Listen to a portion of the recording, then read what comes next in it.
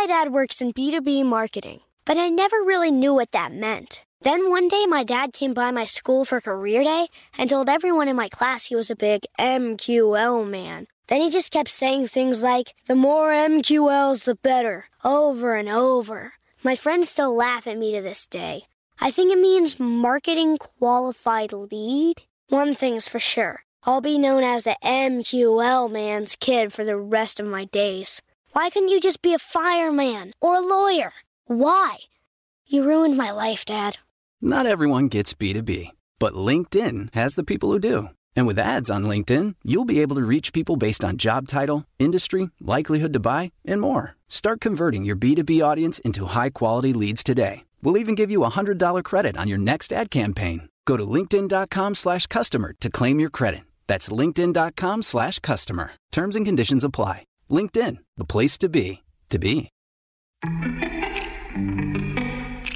Welcome to Before Breakfast, a production of iHeartRadio. Good morning. This is Laura. Welcome to the Before Breakfast podcast. Today's tip is that there is no such thing as productivity debt. Rather than viewing each day as a race to catch up, why not view anything more than getting through the day as a big win? That can make getting things done a lot more pleasant. Today's tip comes from a recent conversation between Sarah Hart Unger and Oliver Burkeman.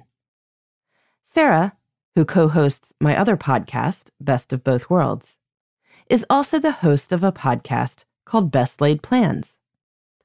Oliver is the author of the book 4,000 Weeks, Time Management for Mortals. Oliver's book notes that we will all die not having done the vast majority of the things we could do. On some level, that sounds depressing, but on another level, it's pretty liberating. As he told Sarah on Best Laid Plans, given our inevitable mortality and the limit on what we can do, there is no productivity debt. You don't wake up in debt, and if you work hard all day, maybe you will get to zero.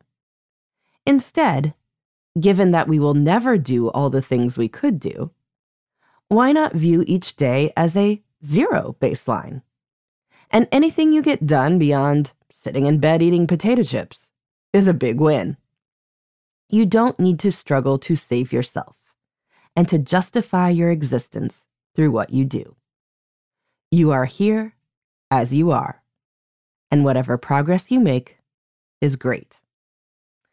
Now, perhaps that sounds like giving up. But the truth is, we often flounder around precisely because we feel like we have so much to do, and we are constantly behind. We flit from thing to thing and stay connected when focus would be better, because we are so behind on email and messages and whatever else. But if you accept that getting any task done is a victory, all of this becomes a lot less stressful. You see something you feel it would be good to do, and you do it. And then you do something else. And, doing this, you wind up getting a lot done. It is still not much compared with the void of the universe, but it is never going to be much. At least it is something. When I am having a day that doesn't feel particularly productive, I try to adopt this mindset.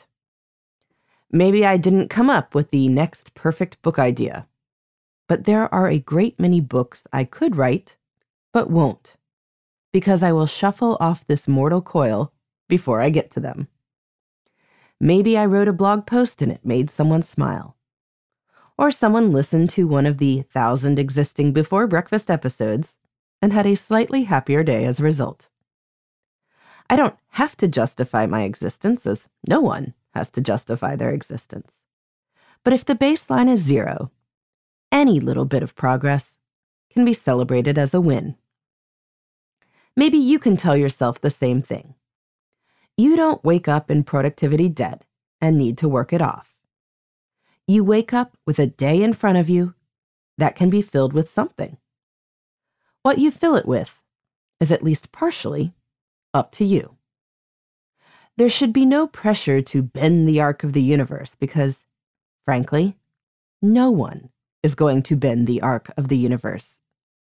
Without that pressure, you can just do what you'd like to do or what you feel needs doing, and go to bed satisfied that you made those choices. That sounds like a much happier way to live. In the meantime, this is Laura. Thanks for listening. And here's to making the most of our time.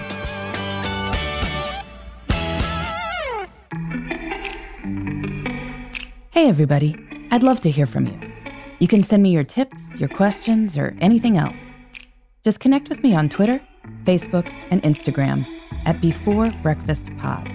That's BE4, then breakfast, POD.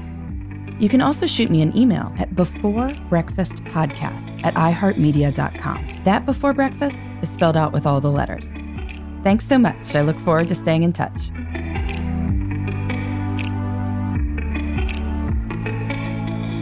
Before Breakfast is a production of iHeartRadio. For more podcasts from iHeartRadio, visit the iHeartRadio app, Apple Podcasts, or wherever you listen to your favorite shows.